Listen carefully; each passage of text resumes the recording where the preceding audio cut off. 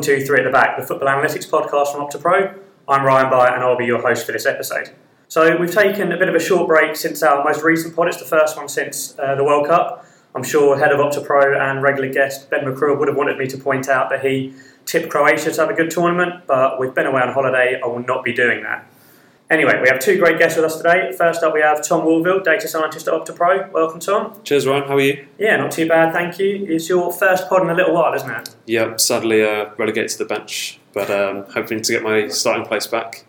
And alongside Tom, someone I'm really excited about joining us today, we have Nick Cushing, Manchester City women's side. Nick, thank you very much for coming on. It's great to have you with us. No problem, it's good to be here. And at the time of recording, the season's just about to get underway. We've got the Continental Cup due to kick off at this weekend.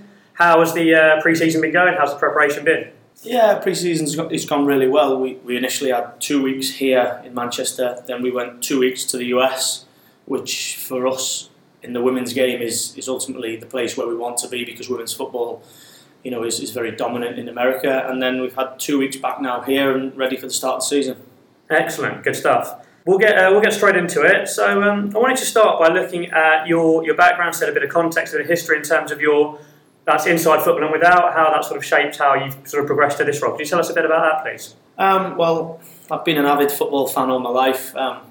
My father has consistently watched football since he was young, and I watched football in grounds around the country and on TV. So I've always had a real passion for the game. Went to university to study sports science and realised really quickly that I didn't want to be a sports scientist. And that coaching was something that I was really interested in. Did a bit of voluntary coaching at a football team called Vauxhall Motors, which used to be a Vauxhall Conference team that unfortunately aren't anymore. And then came voluntary at Manchester City when the training ground was the old training ground at Platt Lane. Did a bit of voluntary coaching with the young players, the 5 to 11-year-olds, pre-academy, and started my first full-time role in recruitment, which was as a coach, coaching all of the players that were either on trial or were being looked at potentially to become signed with the academy or go back to the teams where they came from. So worked there. That was 2007, worked in recruitment, and then through the years, because I was always a coach, I was never really a scout, evolved into working with the academy boys, 5 to 11, 12 to 16, and then in the back end of 2013 moved across to the women's first team because I'd always expressed the desire to the head coach that I worked under, that I wanted to work at maybe we call it play to win, sort of, preparing the week to prepare your team to win. And so I moved across to the women's first team in the inaugural year in 2014, and yeah, I've been there ever since. So really enjoy it, and it's a job I take really seriously. Excellent. And that extensive coaching background, I imagine that transfers still now, even as a head coach, you like to be out on the training ground and really, really immersed in it day to day.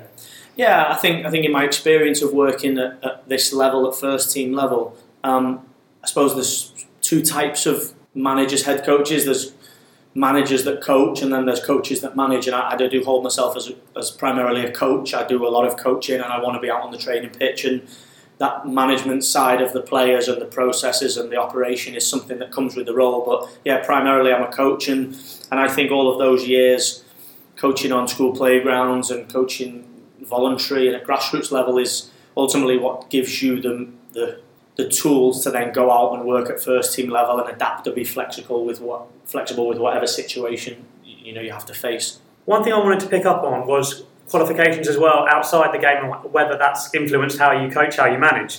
Now, am I right in saying you've got a qualification in management, leadership, business and accounting? Yeah, it wasn't something that I did formally as in university. When I finished university and came into coaching, I realised really quickly to work at the top end I was going to have to develop myself in a lot of other areas other than just football coaching, technical and tactical, and I've been really fortunate to work with some really good people here at Manchester City on the football side, but then some really good people that aren't on the football side that work within the business side. And I was advised very early on in my coaching that if I wanted to work at the highest level, the first team level, I was going to have to develop myself in working with people and managing people and developing people, whether that be men or women. So yeah, I went on a management course, and then I went into looking at business and accounting and dealing with finances and all those different things. And yeah, it was something that I really enjoyed and something that the club supported me in, and I did it here at the Manchester College and then at Manchester University. And yeah, it's still now, in those areas of dealing with conflict and managing meetings and dealing with people that aren't football players. I think it's really equipped me in this role that I'm in now. Excellent. And Tom, I suppose that's not a million miles away from your data science background. Obviously, have you found those different experiences, those different way of challenges, new problems, that affects the way that you look at football? Yeah, definitely. I think to take something that Nick said, learning from other areas, I think we've learned a lot about football through the lens of other sports. So some of the models we build will look at basketball, for example, and the basketball analytics is quite far ahead. So we use that as a good sort of way to mould what we're trying to build. And I think learning from other areas and taking ideas from other people is really important in the work we do. Yeah, I think other sports has been a great learning curve, particularly in terms of data and outside, in terms of North American sports being that step or two ahead that we've been able to learn that way. So moving on, I wanted to look at at your team's playing style, Nick, and how that's influenced perhaps being part of the wider City Football Group, whether there's a responsibility for all teams to play the same way, or whether you've got that freedom for your team to play the way you choose them to.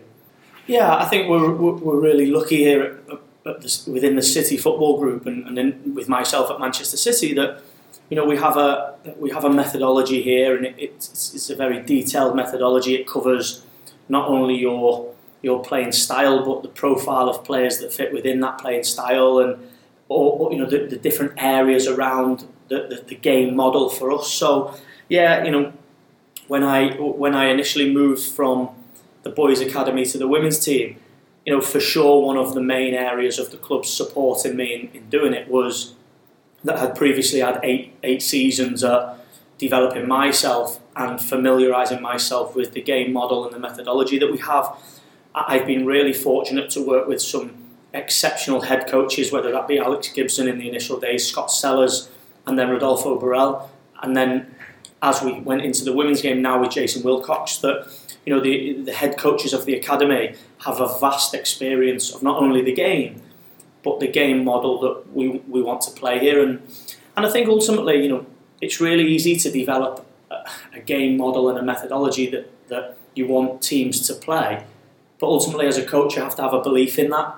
And I think one thing that I think we've been really good at, and what you can see with our first team now, is if you have somebody that really believes in that style of play and believes that that's the way that the game should be played, not only for the fans that come to watch, but because you believe that that's how you win football matches, then ultimately it's not about all the teams playing the same way, because the ideology and the way of playing will all be the same. If you look across the City Football Group, whether it be our men's first team or our women's first team, our academy boys or our 23 boys or our women's team in Melbourne, the playing style is all the same, but the little details and the game moments and what you see when you watch the game, they may be a little bit different, purely because we have different players and different opposition and the environment is different at the time. So yeah, we definitely work off a methodology and a game model, but I think within that, I think the one thing that defines it is all the coaches believe in it, but then we all have our different ways of working. But it's all pretty similar and all off the same. It's all off the same model. Excellent. And that model, that methodology, could you share a bit about that? What informs that? What goes into that, both from a coaching perspective, from the top down? Maybe historical data informs that. Maybe it's performances and previous winners, for example. Yeah, I think ultimately the belief is that we want to do everything with the ball. We want to dominate the ball, and we believe that we want our fans to see the football, that we play beautiful football. We want everything to be with the ball, and whether that be with our goalkeepers and our defenders, or whether we're in offensive positions with our attacking players, we want to make sure that, like I say, everything is done with the ball. And I think if historically, you watch. We've all been inspired greatly by our men's first team last season, because even in our game model and our methodology, they've took that to the next level. That dominating the ball and controlling the opponent and making sure that everything you do is with the ball, whether that be offensively or defensively, you can win football games, and you can win them in a way that your fans really enjoy watching you. We definitely have, there is definitely a data side to it. I don't think that drives what we do, but it definitely helps us and it adds to it, and it gives us an edge when we're looking at trying to improve areas and when we're looking at reviewing areas. But no, I think ultimately with and without the ball, we want the ball. So you'll see our teams press really high and are really aggressive when we don't have the ball. We don't want teams to control us.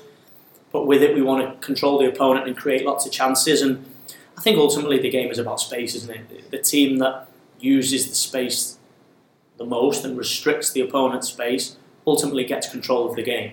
And I believe control of the game gives you the best chance of winning it.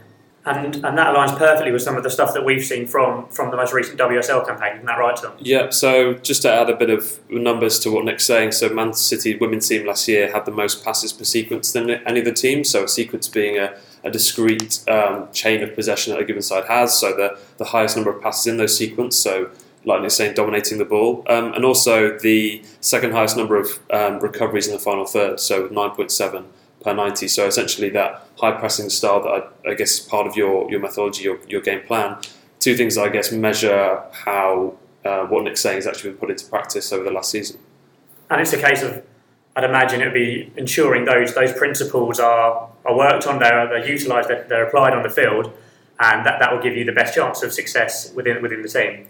Yeah, I think ultimately your methods and your game plans and your model ultimately will give you the best chance of being at the table when the crunch time comes. It doesn't necessarily mean you'll win. There are a lot of other things, whether that be the players that you have within your team or the moment that you're in the season, the psychological moment you're in, how physical and fresh you are in that moment, will decide or dictate whether you win or lose. But having a belief and a model that you believe in, ultimately that you believe will be successful, will get you in and around it. And I suppose that sort of shows in the sense of in 2015 we came second, but we went on a really good win as we developed as a team. 2014 we were developing. 2015 we developed into a team that could get there. 2016 we dominated. 2017 we fought with Chelsea. In 2018 we were in and around it, but we didn't win anything. So it's evolved my way of looking at the game, definitely, because I suppose as coaches we are very dominant, tactical. The game systems of the game and all of these things really drive our beliefs until you really get in it, and then you start to understand that there are a lot of other things periodising your training, the psychological state of your team and all of those different things, where the opponents are at, what your running's like versus theirs. But my belief is that you have to have a defined belief in the game, because that ultimately will dictate whether you move forward. I think that's really interesting. Whenever I've sort of been able to hear from head coaches, be that at conferences or in situations like this, there's been an appreciation and an awareness for what can be controlled and what can't be controlled, and everyone seems to be quite comfortable with that rather than trying to, again, control the uncontrollable. Yeah, I think I say a lot when you go into the press interviews and people ask you, when they ask you things that you can't control, the schedule, like we have this thing in the WSL about schedule. We can't control the schedule is what it is. We have to find solutions to being a team that wants to be successful in every competition. We almost make our own bed, really, in the sense of we work hard enough to be successful in Champions League, in FA Cup, in Continental Cup and in League. So we create our own schedule, really. We have to find the solutions around that, whether it be squad size, rotation, all of those different things, to make sure that in every... Like one thing when we talk about playing style, last year I think one of my learnings is that because the schedule was so busy, we didn't have enough pitch time to not only review but then train and improve. We basically just played, recovered, and then played again. So these are little areas where we're evolving as a team because we're only in our 5th season. Yeah, and that's a really interesting point. I know a lot of analysts have that same challenge, that with up to 2 games a week, travel involved, the opportunity to implement new concepts or tactical preparations for the game can be minimal, and it's really having those systems, perhaps you'd like them in place as early as you can, so you know what's going to happen next and everything can run as smoothly as it can. Yeah, ultimately, you have to have those systems in place. You have to almost plan in advance, definitely. Having your concepts of how you play helps, because you're not chopping and changing things every week. Your systems and your style of play and your game plans, it all works off the same concept, and you're only changing little things to exploit the opponent or to contain the threats that they may have. But having the systems in place, which is one thing that I think we have here, is we know our working week. So we know when our analysis sessions are, we know how we're going to hit individuals, we know when we're going to hit small groups, we know when we're doing our opposition work, we know when we're doing our training reviews, and we know what we're doing and not only what we're doing, but we know what we've got. We know we film every training session, we know we have opposition data, we know we have stats, so we know how we're going to work, and it's not off the cuff. So it's all about getting that system and the process in place early, so that when the heat does turn up and the pressure comes and the schedule is very busy, you just have to stick to the plan, really. Excellent, and that ties in quite nicely with the next question of sort of what the average week looks like during the season for you.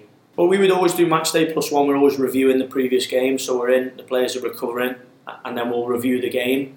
We always review the game around our concepts, so that we have clear direction in how we're reviewing.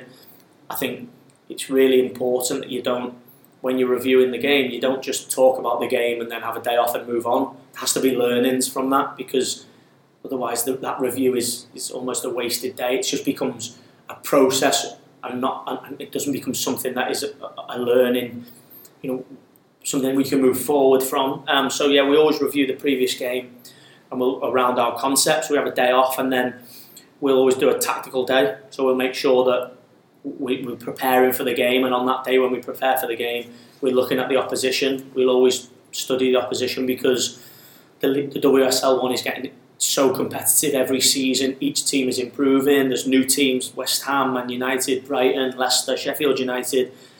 These teams have more resource. These teams have more integration with their football clubs, and the players are improving. So we always review the opponent.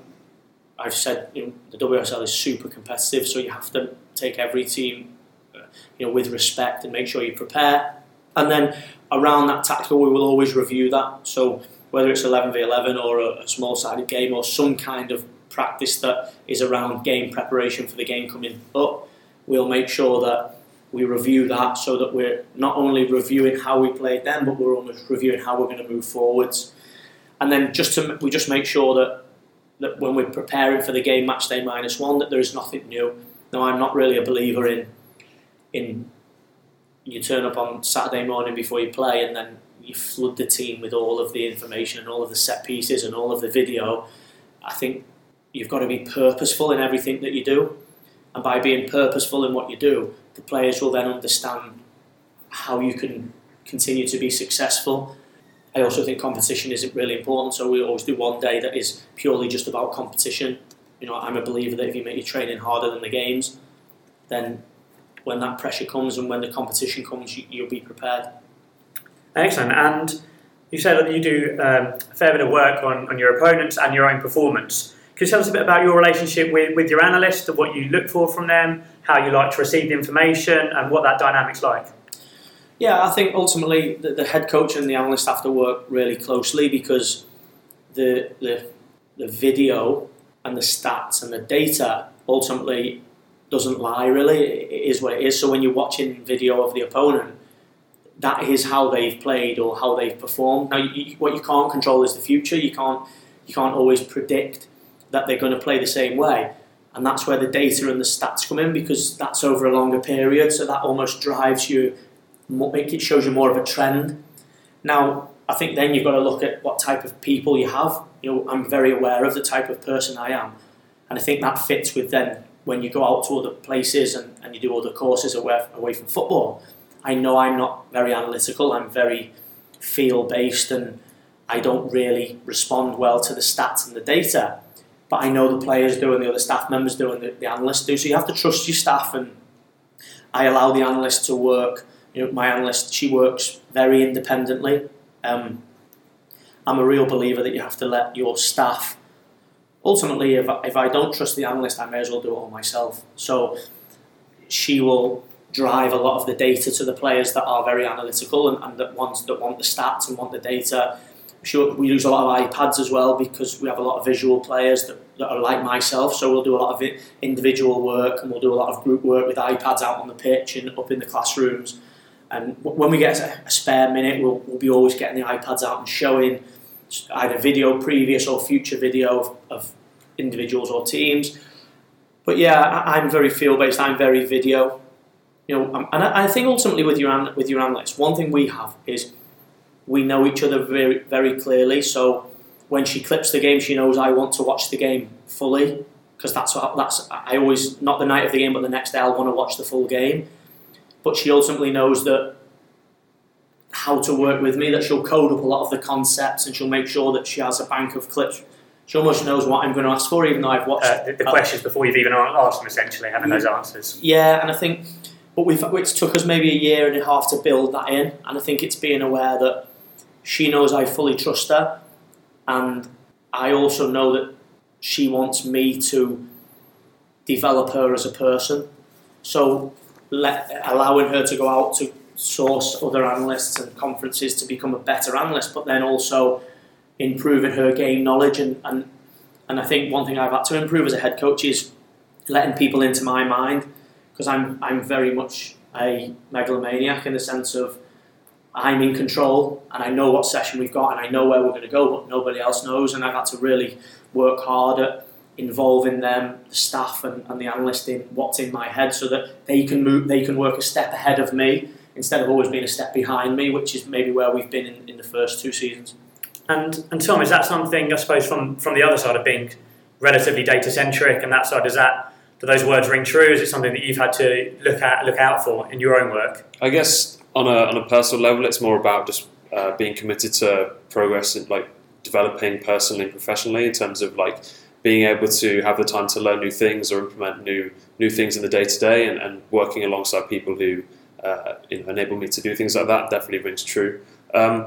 Nick, I guess that's quite interesting around like the analyst relationships. That's something that obviously you're saying has progressed over the years. That is like organic growth versus like, I want to sort of learn these things and have goals set before. It was kind of just as part of the job you've learned on the job to work better or differently with the analyst. Yeah, I think previously in roles maybe that I've been in, the analyst has always just been almost the camera person that stands behind the camera and just films it, and then it's handed over to the coach and the coach decides on it. Whereas I don't think that works now. I think that football is evolving, and other sports have pushed us to evolve into understanding that there are many resources out there that can support performance and improve the way that we work to improve performance. So yeah, I'm through the years I've developed my own leadership style, and whether it be the sports scientist or the analyst or the psychologist or the coaches, I fully support them in their area of work, because when I was coaching and I had a head coach, I was really happy that they allowed me to work and allowed me to succeed and fail in areas. And I think that's where learning happens. As a person, when you develop, you need somebody that's going to allow you to be free. And ultimately, like my analyst she's got a badminton background, she's not got a football background, so she had a lot of areas of performance, so ideas around improving performance that were completely new to us and have really helped us. But then at the same time as we've had to develop her understanding of the game model and the methodology, so that we're being functional in the areas that we're clipping and the video that we're using and the data that we're sourcing. So yeah, I just think that's a healthy way of working. And my belief is that if you allow people to be passionate about what they do, I think ultimately it's about sourcing the right people. If you get the right people, then you don't have to restrict them. Yeah. You can allow them to succeed and fail and develop as people along the way. And then as the head coach and the manager as such, you have to manage people at times. So it's not always happy place. At times we have to, when there's not much time, you have to make decisions without all the information that you want, without all the time that you have. So it's just about understanding. One thing I say a lot is, as a staff team, we have to have the principles of how we're going to work, and then we can be. If we have the principles of how we're going to work, then our processes can be pretty relaxed, because the principle of how we're going to work around always creating a learning environment, always challenging, supporting, and they're just some of the things that we share. That will then drive the work that the analyst does, the work that the strength and conditioning coach does, and the work that the coaches do. And the processes can be a little bit relaxed, because football is so random. It changes a lot, schedules change, and players get injured, and things will happen. We went today to have an analysis session on Birmingham City. We turn up at the auditorium and someone's booked it out for 7 hours to do interviews. We had to adapt, we had to go into a classroom, we had to use a screen that was a lot smaller, but it worked, and we were flexible enough because we have those principles of how we want to work and what has to underpin the staff's work with the players. Perfect, excellent. And that's a really nice place to wrap up for part one. We're going to take a quick break and then we'll come back and look at the recruitment side of the game.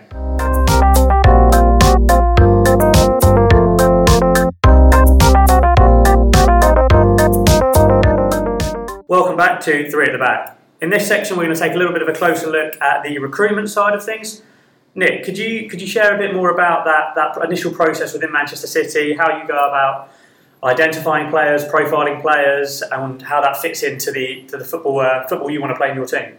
Yeah, I think ultimately the first where we start initially is within the game model and the methodology of the football club. There is very defined profiles of players that fit within our style, and I think you have to have that. And I think when you look at the most successful teams within the game, those teams understand the concept of the way that you want to play, and the players that fit that has to marry.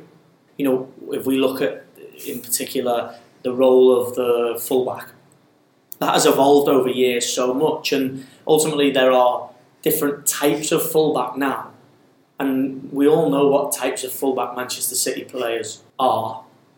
They have to be very offensive, they have to be very physical. And that works across the whole pitch, that once you define your profiles, then you can go and start to build your recruitment process. Now, obviously within the City Football Group, because we all share the same methodology, the profiles are all pretty similar, but within the game there aren't, this is not like, you know, flavours of sweets or where they are just, it's so structured. Every player is totally different.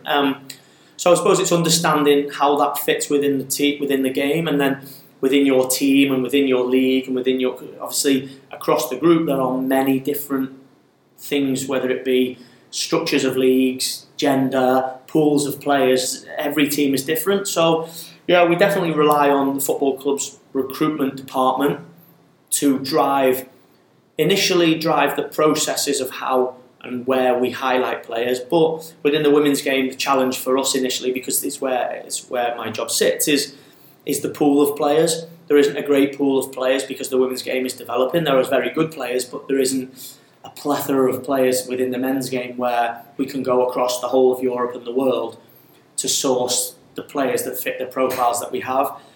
So, and the game has only been professional now for 4 or 5 seasons, so you have to take into account the physical ability of the players, the professionalism of the players, the psychology of the players, and all of those things. So yeah, we basically here at the football club have an all-round continuous recruitment process where we're highlighting players and we're adding players to the databases so that we know what players fit within our teams. But then the flip side of that is there is also a lot of variables of what clubs they play at, whether they're available, when they're available, and all of those things. So, no, I think ultimately the thing that I would say in recruitment is about succeeding or failing is understanding the profile of players that fit your playing style and not being reactive. I think in recruitment, sometimes football teams and football coaches are reactive, that a player will become available and they see that as improving their team, but does it improve your all-round game? And it might be a better player as in the perception of the player, but for me it's about being a little bit more relaxed and long-term and understanding succession planning of where your team is going. And you mentioned that those profiles are so important to everything you do, and I think that sort of shone through in this summer's signings as well. Do you ever look at players and maybe they're doing something in a particular team that you think could be transferred to maybe a different role within your own, or something they've not had the opportunity to do, or occasionally bits you notice that can perhaps be applied in a different way because of the football that you play? Yeah, definitely. You know, we highlight most of our recruitment most of the players that we try to recruit are highlighted well in advance, and for many reasons, whether it be their attitude and the type of person they are, and where we believe that we can progress the players, or because of the football they're playing and where we feel that the team can be improved in the short term. So yeah, you know, we knew the players that we wanted to bring in, but at the same time, you know, we can be honest that we can be reactive as well. It doesn't always go to plan, and you have to be a little bit more short-termist. And then that's about really understanding your profiles. That we might recruit a player that we feel we can really improve, but we're well aware that it's going to take time. And I think that's giving the players the opportunity. And recruitment is all about us as the football club. If we recruit a player that doesn't fit our team, that's more our problem than the player's problem. And that's why we have to be so organised and so aware of our recruitment, because we want to improve the team. We want to make progress every year. And progress looks in two ways. Progress looks short term. We feel we've improved our squad this year and we feel that we are a better team now. But we also feel that we have players and we've recruited players that will become stronger at the back end of the season, in a season's time and in 2 seasons' time, because it's not all about just buying players to win now. There's a lot of different arms to recruitment, and I think understanding recruitment, I started off in recruitment, and although I was just coaching the players, I worked with a lot of really experienced people within the game that had either played or coached or just been in recruitment, and they taught me a lot about recruitment and a lot about the short term versus the long term, and how you have to look a little bit further at times. I feel we have the team here for the next 5 years because it's a young team that also has a lot of experience, a lot of games in it, but our average age is 24, so that not only is for this year but for the foreseeable future. And we've seen similar with what some of the work we've been doing in terms of being able to profile players that are sort of beginning of their career, maybe 17, 18, and you can see they're going the trajectory of someone who's 23, 24, and we can get a better understanding of the route they're going to take their career progression, and we can learn about it that way. Tom, is that something that you've seen in some of the work you've done? Yeah, definitely. I think a more relevant example will be we looked at, obviously, Izzy Christensen this summer moved to Lyon, and you brought in Caroline Weir. I guess to start with, would you say that Caroline would be playing a similar position to where Izzy was last year? That is like for like ish. Yeah, and I think there was a lot of. If we look at Caroline Weir, we've predominantly played with 2 right footers. We play 4-3-3 with a holding midfielder and 2 advanced midfielders, and we've predominantly played with 2 right footers, Izzy Christensen and Jill Scott. And we knew to evolve the team we would have to buy a left footer because that would give us balance and would evolve the team. So little areas like that. She also possesses a real good set piece delivery, Caroline Weir, so she will evolve the team again. Yeah. She also is a very young player that's, if we track her lifetime, she moved to Arsenal as a very young player, so she made a big move.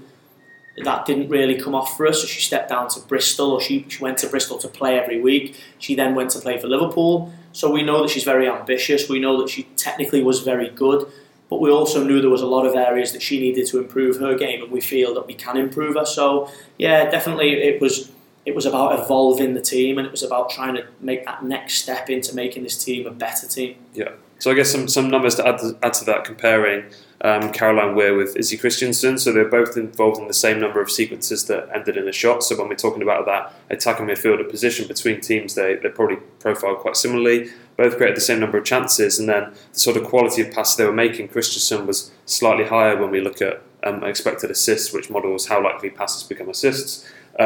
One key difference between the two is Weir was getting more final third recoveries and defensive action. So maybe is there an angle in terms of the defensive side of her game which is more or kind of suited to the style of football you want to play? Yeah, no, I think it was more suited to the style of how we want to evolve the football that we play. Yeah. And looking at all areas of the game, like I say, to me you have to look at every area. There was a huge need for this team to have a set piece delivery and have some kind of ball, not a better ball into the box, but in the open play to have more of an offensive passer. And I think Caroline is that. She's a very offensive passer. She looks a little bit longer and she's got the technique to get the ball in there. And I think you have to consistently look at evolving the team. So, and you've got to be aware that players are always going to come and go. And I think succession planning is really key. One thing we do here is that we track all of our players, whether they be younger players or older players, so that we consistently have a succession plan for if either someone decides to leave or someone's career ends or we lose a player to an injury. You have to always be ready to sustain the level of performance that you want. I think that Caroline Weir example is really nice at both the technical level, the off-the-field mentality you spoke about in terms of the ambition, the little details about the left-footed side and the set-piece delivery really brings it together quite nicely. And even the point on succession planning, I was going to ask in terms of players coming through as well, the system, ones you've got to be aware of in terms of recruitment as well. If you know you've got someone who's going to be ready in 6 months, 18 months time, that also feeds into how you recruit. Yeah, definitely, and I think that's the whole part of not being reactive, or understanding when to be reactive and when not to be. So, if we look at our team in 2015, we had Izzy Christensen and Jill Scott that were playing as offensive midfielders, and we also had Georgia Stanway that was a young player, and we had Tessel Middag. So we had 3 players that we would say were senior professionals: Izzy Christensen, Jill Scott, and Tessel Middag. We had Georgia Stanway as a young potential player, and we had the opportunity to potentially bring in a number 10 that would play in that position. But then when you're looking at your succession plannings and you're trusting what you're doing, if you be reactive, then you block the way for Georgia Stanway, and she doesn't become the player she is now because she doesn't have the games. But in the short term, you look very short-termist and think, oh, we can win tomorrow because we're going to evolve and bring in. And I think it's about understanding how you want to recruit and how you want to evolve the team. And like I say, at times you can be reactive. This year we brought in a defensive player because we ultimately knew we needed to bring one in because we had an injury, so we have to be reactive. Whereas the flip side is, with the Georgia Stanway example, we were a bit more patient and a bit more calmer about it because we wanted to give Georgia Stanway the games, and we understand here that younger players is a big strategy of ours. Now you can say that younger players is a strategy of yours and have younger players within your system, but then to me the make or break is whether you give them games and you give them the opportunity. And with Georgia Stanway and Kira Walsh here and Abby McManus, we've done that. We've done it with the goalkeeper last year, Ellie Roebuck, because we believe that's the succession plan for our team. And we've pushed Jess Parks up this year as well, that will get games because we believe that she is a future Manchester City player. So, yeah, I do think it's about 1, succession planning, and then 2, trusting and believing in that when those moments come where you maybe can recruit a player that just comes from nowhere. And we know that football sometimes fairly, very short-term approach and very looks to the next game and not often perhaps beyond that. Is it a challenge to balance the two, or is it that overall culture within the club has been embedded so well that you're comfortable with the long-term approach, that it's been working so far that because of the way it's been implemented right across the club that it's not an issue here? Yeah, I think the recruitment culture is embedded here. We have a really good recruitment team that works under Brian Marwood and with Gavin Flegg here, that works across the scouting and recruitment of the City Football Group. I think that those people help you a lot, because what happens is when you are reactive, the perceptions in football drives a lot, doesn't it? People's opinions of players and people's profiles outside of the game. And what happens is, especially in the women's game, because there's not such a plethora of players, you can be reactive to maybe sign somebody that hasn't played so many games, has had a lot of injuries, hasn't been very successful in their career, but has a bigger profile and has the opinions of the outside world is that these players should be playing for top teams. And I think what happens is, with the data and the analytics and the analysts, what they do is they almost put your feet back on the ground and give you the actual facts of the situation to say, well, this is the utilisation of the player, these are the amount of games that this player has played, this is what productivity you've got from that player, now is this the player for you? Instead of just looking at their profile outside and how much the outside world thinks that they are. And that's not to say that players aren't top players, it just brings you back down to earth and gives you the real facts of the situation, that you can then go away and decide, this is a gamble, this is for us, this is a definite, this is one that's not for us. Excellent. I think that's a really nice place to wrap up. Nick, appreciate you've got a lot going on, so thank you very much for taking the time to join us today. I hope you enjoyed it. Yeah, I did, no problem. Tom, thank you very much. Cool. Cheers, right. And thank you very much for listening.